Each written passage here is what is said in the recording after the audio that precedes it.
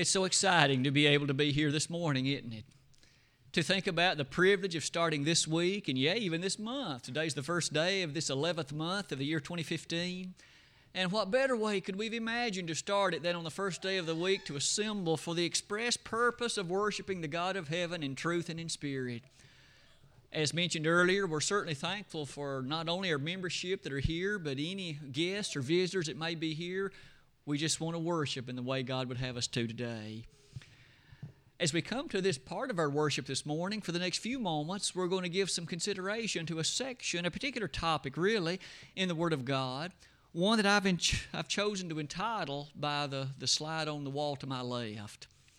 You'll notice the particular wording, perhaps taken word for word from that statement in Habakkuk 2:15. Woe unto him that makest him drunk.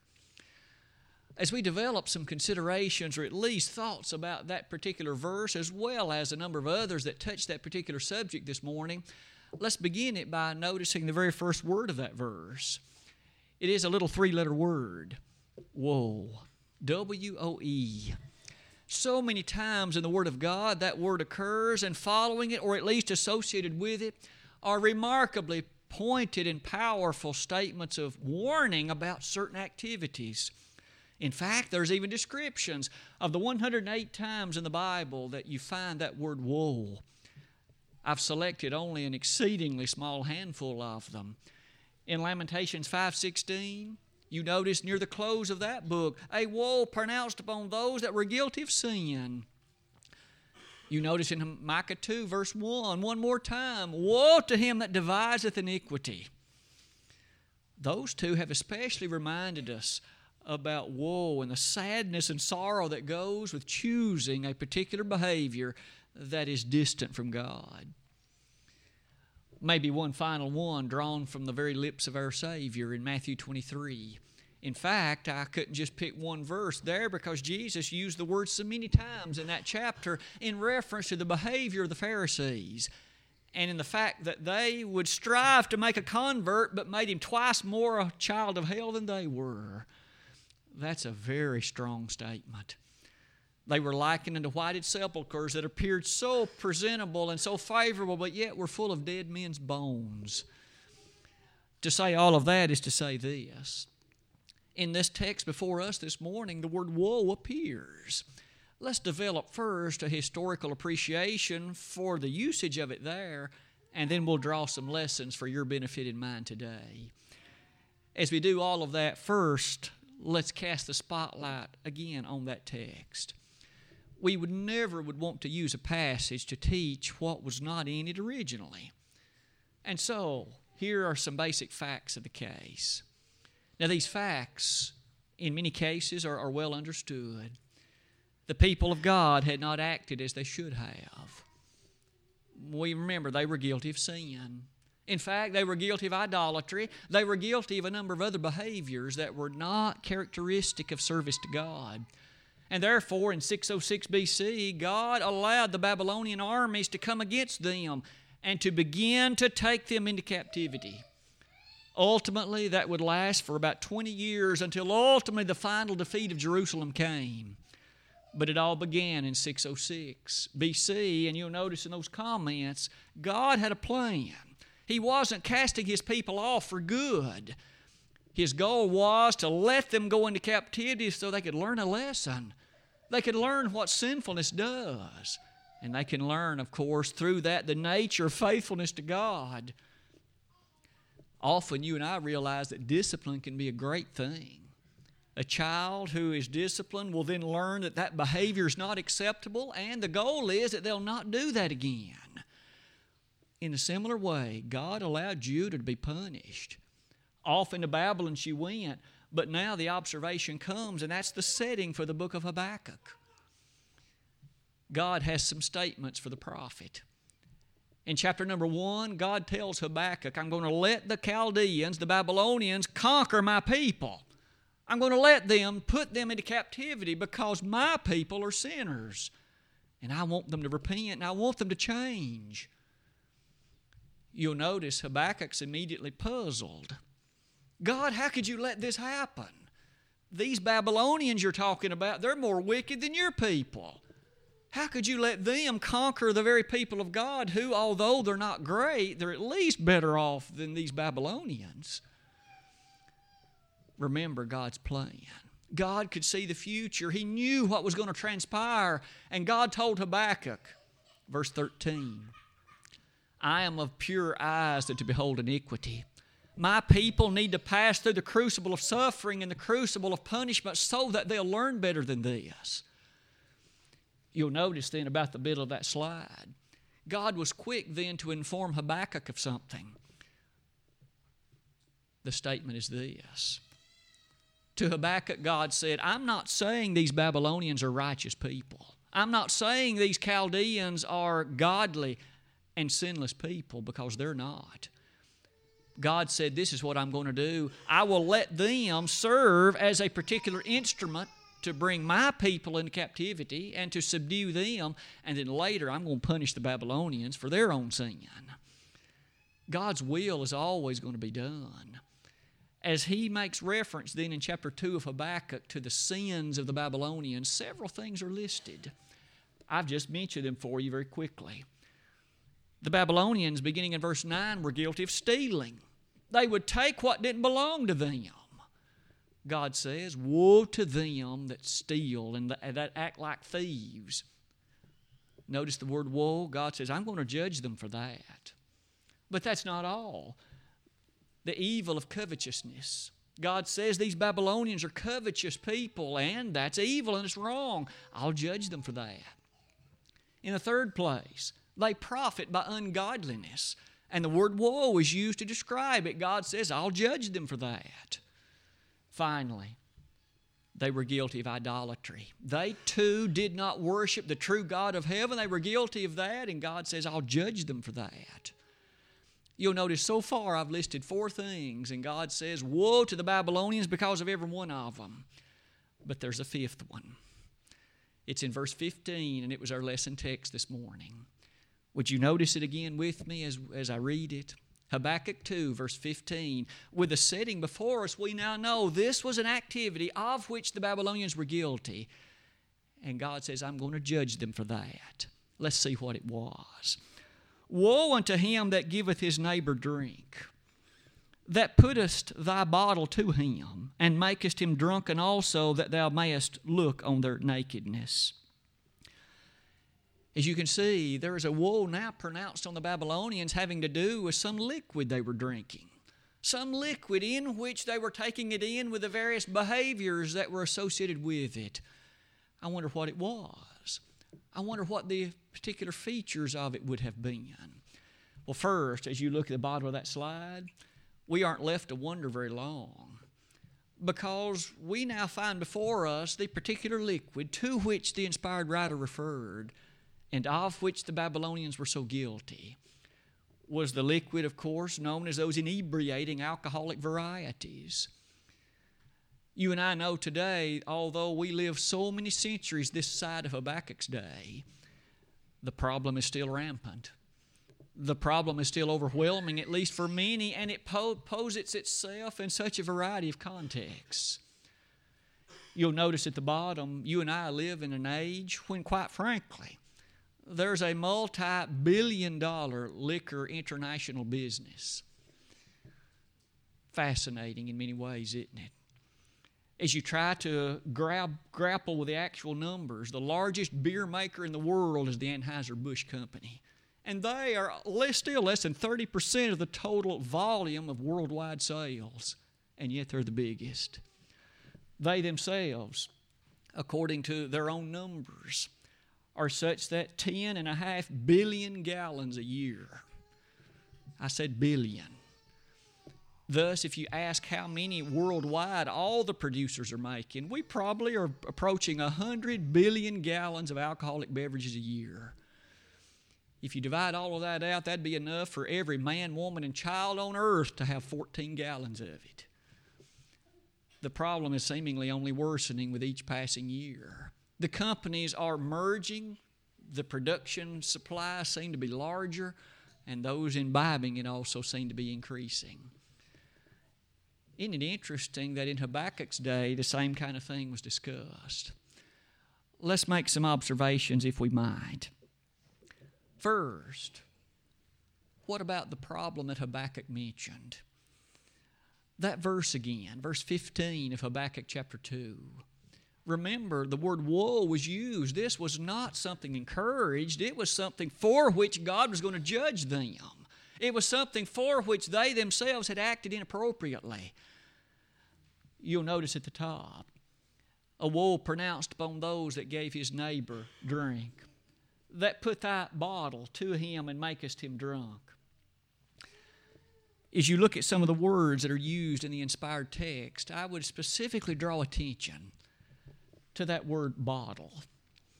That word in the original language carries with it the thought of wrath, hot displeasure, great heat, if you please.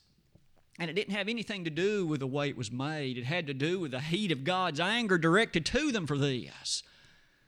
This was no minor matter. It was exceedingly powerful and something for which they were going to give an answer to the great God of heaven. May I ask you to notice that another set of ideas that goes with that word bottle I find terribly interesting, and I'm sure you will too. The word venom, the word poison. In fact, I would call to your attention the American Standard rendering of that same verse. Woe unto him that giveth his neighbor drink, to thee that addest thy venom, and makest him drunken also, that thou mayest look upon their nakedness. All of us would readily agree that venom is a toxic thing. Too much of it and it'll kill you, be it from a spider, from a snake, or anything else. A venom is an exceedingly toxic charactered matter, isn't it? And yet it appears that that word has a sense in which it appears in a passage like this one. Those who are giving their neighbor drink in the ancient Chaldean Empire were such that God's judgment was going to fall upon them, in part because of alcoholism, in part because of the very matter of drinking these things. As you go to the bottom of that slide, so many passages might well be listed that make mention of the wrath of God directed to a usage not unlike this one. Jeremiah 10:25, Nahum 1 verses 2 and 6, all of them bring before us a problem that you and I should consider pretty seriously. We're going to devote almost the entirety of the rest of our lesson today making some observations about the liquor industry, the Christian's disposition toward it, circumstances the Bible mentions relative to the subject. But may we never lose sight that a woe from heaven has been pronounced in relation to those that would support and encourage liquor in any way it occurs socially. That's what he said to the Chaldeans. Has he changed his mind? Has anything occurred today that would make that sentence different? You'll notice at the very bottom, the very last thing mentioned in this text before us in Habakkuk 2:15, the purpose was to look on their nakedness. That word so frequently is employed in the Bible in the sense of taking advantage of another, to avail yourself of what they have. And it would seem the Chaldeans were thus very much encouragers of alcohol, so they could ultimately take advantage of those that were drunken with it or those that had imbibed it. Today we still know something like that happens often, sometimes sexually, but sometimes not. People encourage others to drink because there's something in it for them. As we discuss all of this, our interest is not what the world thinks, but what does the Bible say? What about social drinking? What about the features that the Word of God would have you and have me to understand? Because God loves us, and He doesn't want us to be found guilty of anything like the day of judgment that would cause us to lose our soul. As we begin to notice that, just a few comments, but we will look at each one in some detail.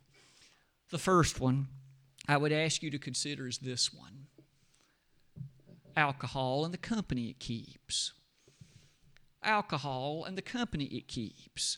I think all of us have probably learned from our parents, and yea, just from casual observation, that you can learn a great deal about something or someone by noticing the company that it or they keep. if something's always associated with what's bad or what's evil or what's hurtful or what's damaging, it's not hard to conclude that it's best to stay away from that in every regard and in every way. May I ask, what is the company which alcohol keeps? What seems to go along with it? And more than anything else, what cohorts does the Bible give it? I'm sure your observation and mine would readily lead us to observe some of these things. We're going to start in 1 Corinthians 6. As Paul addressed those comments to the Corinthian congregation, he pointed out to them, "Know ye not that the unrighteous shall not inherit the kingdom of God?" Now already that sounds like a very noteworthy question. The unrighteous won't go to heaven. That's easily understood and known. Now the question is, who are these unrighteous to which Paul refers? Does he give us any listing of them? He begins to list 10 categories of individuals, 10 categories of behavior, 10 categories of conduct.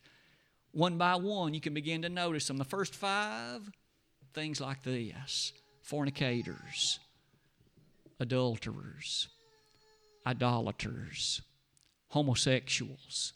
What's that, Paul? Those that are guilty of fornication, those that are guilty of adultery, those that are guilty of idolatry, even those guilty of homosexuality, they'll not go to heaven. What else, Paul? Verse 10. He lists 5 more. And among these, things like extortioners, revilers, drunkards. Those who take alcohol and imbibe it are cataloged with these others that you and I have just listed. Would you consider that company a good company? Any parent would encourage their child, you be careful the company you keep. You and I know well, 1 Corinthians 15:33 still says, "Be not deceived, evil communications corrupt good manners." Even the Bible warns us to watch carefully those with whom you keep company. And look at the company of alcohol. Could it be any worse? We notice then alcohol finds its consideration with these, and doesn't it then easily lead to conclusion it must be avoided? And this is just the tip of the proverbial iceberg. To say then that its company is so terrible, what about point number 2?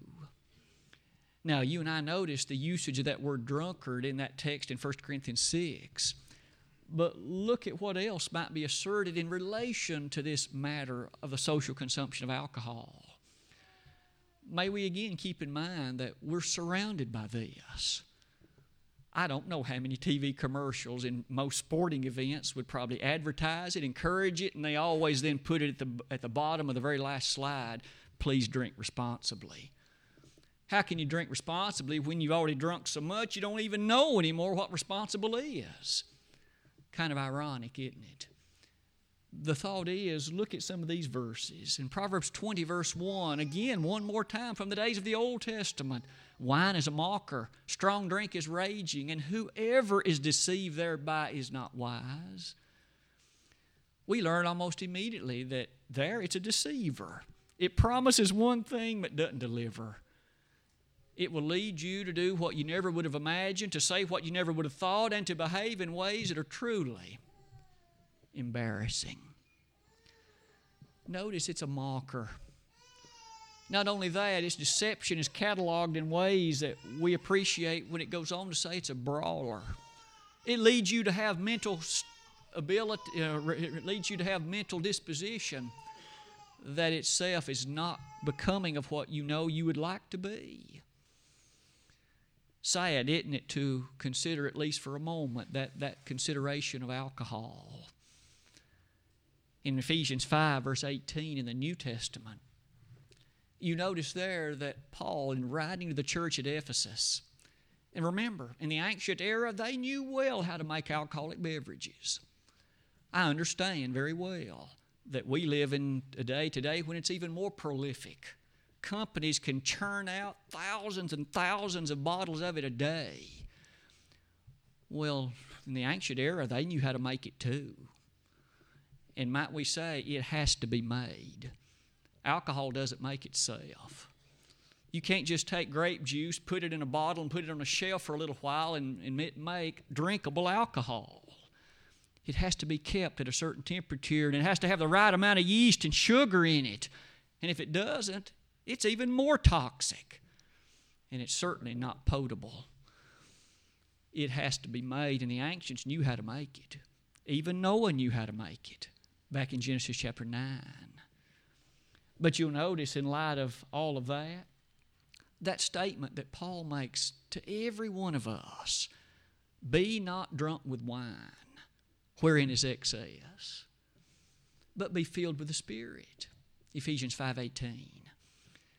Some have looked upon that and have improperly deduced what Paul never said. When he says, wherein is excess, that wasn't a reference to how much you drink. Excess has a reference to the kind of behavior that goes with any amount of it. Wherein is riot, wherein is excess. Paul says, stay away from this. According to Young's lexicon of the Greek language, the word there that Paul used means from first to last. The description of a process from beginning to end. The very first amount you take makes you a violator of Ephesians 5:18. Might we then notice that as Paul addresses that for us, doesn't it remind us in strength that that's just one of some other verses that challenge us to appreciate God's love on a subject like this one? In 1 Thessalonians 5, verses 6 and 8, there is a commandment given to any who would be pleasing to God. And the command is this: you must be sober. Be sober, he said. Let us all be sober. The question becomes, what does sober mean? I would submit that that word has been hijacked by the alcohol community, and now it just means to, again, not be overwhelmed with alcohol, but that's not what the Greek word meant. The Greek word means to be free from intoxicants, to be free from them. That means not to have any of it. The same kind of arguments that you could use supposedly to endorse the social consumption of alcohol, you could use to take cocaine, marijuana, anything else.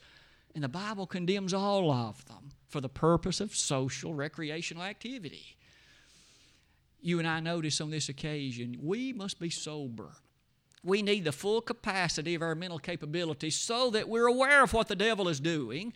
We can appreciate the kinds of chicanery that he sets before us, and we can avoid it. How can we possibly avoid the tricks and snares of the devil if we aren't in a right, strong enough mind to appreciate it?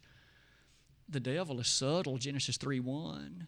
And we know that the particulars of 2 Corinthians 2 and 11 remind us he's able to transform himself into an angel of light. If he's that tricky and subtle, we sure don't want to be mentally impaired and try to stay free from him. The social consumption of alcohol closes that particular slide, and the 2 points have been rather strong, haven't they? Why don't we give thought to another one? As if some of these initial statements weren't enough, let's let Peter join in the discussion. In the 4th chapter of 1 Peter, even he has some comments to encourage all of us. Would you please notice how they're developed? The 4th chapter of 1 Peter. Although that book occurs, again, relatively near the end of that New Testament set of documents, how mindful we must be about the train of thought and the movement found therein. Peter was discussing the issues of the Gentile behavior, the various ways in which Gentiles had typically interacted and behaved, and he begins to list a number of the sins of which they were guilty. Our interest is really only 3 of them. I've tried to list those particular 3 for your consideration. But earlier in that chapter, might I invite you to notice, verse number 3 begins like this: for the time past of our life may suffice us to have wrought the will of the Gentiles. As Paul addressed these comments to some Christians in that area, says there was a time in the distant past when we did behave in ways perhaps like this. Verse 3, we walked in lasciviousness, lusts, excess of wine, revelings, banquetings, and abominable idolatries. Now again, that doesn't sound like a very pleasant list. Abominable idolatries, lusts. But you notice 3 of the 6 things listed were very intriguing, and I've tried to ask you to note them. First, you notice mention is made, and it's the 3rd element in the list, but excess of wine. Now you'll notice that word excess of wine, some translations put as drunkenness, and so I use that word instead. But the point is, look with me at the Greek rendering. That word literally means to bubble over with wine. It does clearly refer to a state when one has drunk a lot of alcoholic beverage. You notice it's bad. It's not something approved, it's condemned. But Peter doesn't stop there. The next word is the word revelings. I would ask you to notice again what that means in the original language. What would the original hearers have concluded concerning it? Merrymaking, carousing, revelry. It has to do with feasting and apparently liquids that would go with it. The only other time in the whole New Testament that word occurs is in Romans 13:13, and everyone's admonished to stay away from it. Easy to see that whatever amount of liquid goes with that is condemned. But there's a third word, banquetings. And you'll notice that reference is a very innocent sounding thing. A drinking excursion, a drinking party. You and I can imagine the scene. A person gets off work, just stops off on the way home, has just a beer or 2. That's exactly the kind of thing discussed here. And Peter said it's again condemned. Whether it be excess of wine, whether it be revelings, whether it be banquetings, it didn't make any difference.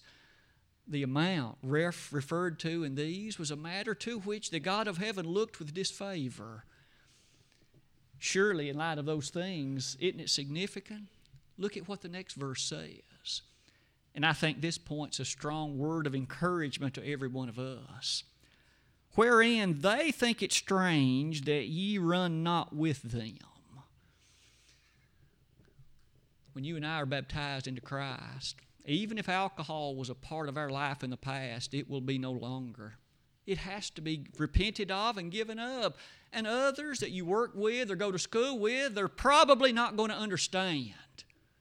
You mean you won't drink with me? You mean you won't go after work and enjoy a cold Bud Light with me? No, I won't, because my Savior has condemned it. No, I won't, because the Bible does not approve it. I'll lose my soul if I do. They're not going to understand in so many cases. Because to them, it's fun, it's frivolity. It's what having a good time's all about, but it's not to the Christian. We know there's a home in heaven waiting, and we don't want to jeopardize it. In fact, forfeit it by taking alcoholic beverages.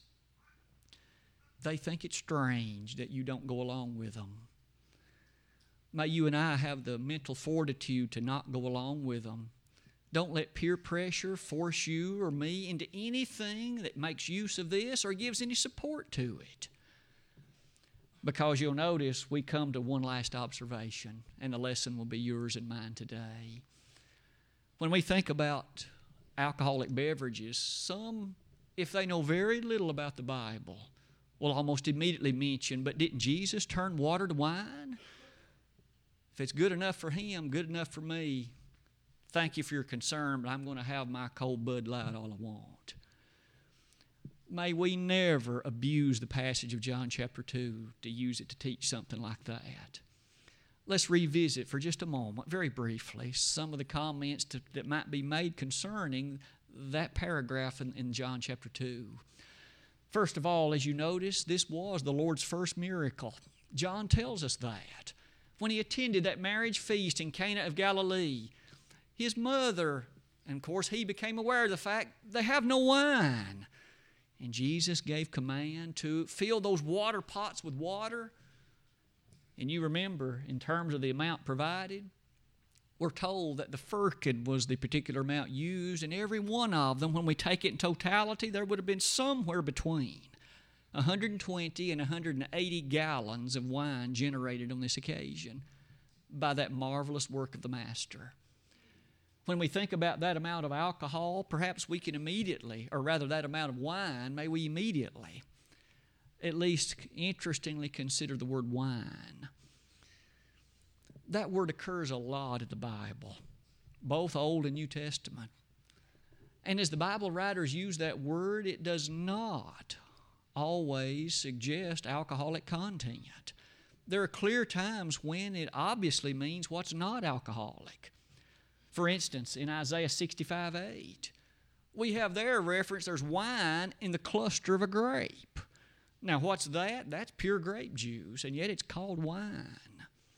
In Matthew 9, verse 17, we remember Jesus on that occasion used it to refer to what was not alcoholic.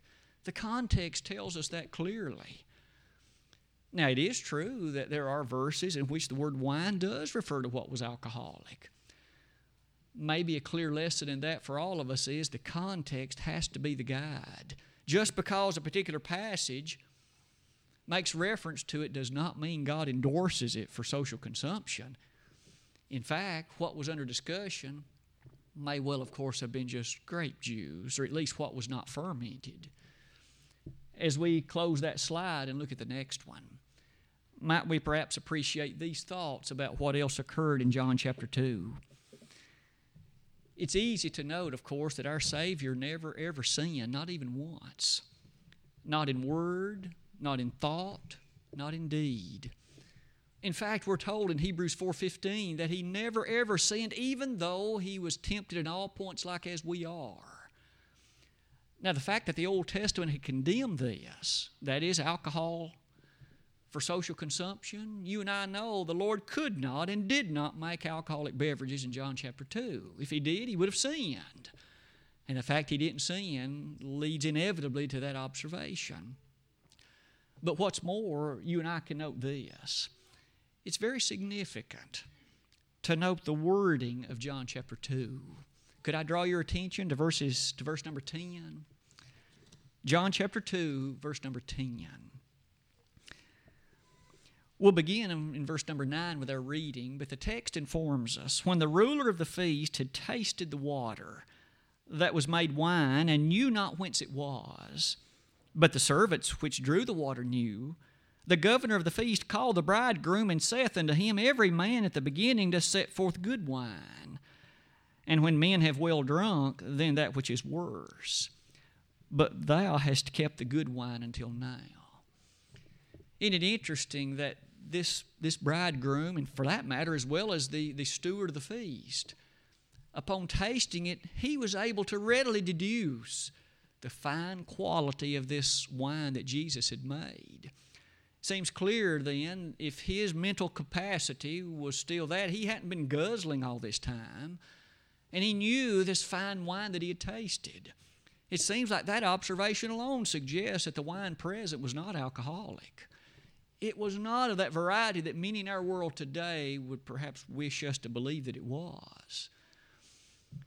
Maybe in light of that final comment, our lesson in close leads to that set of conclusions.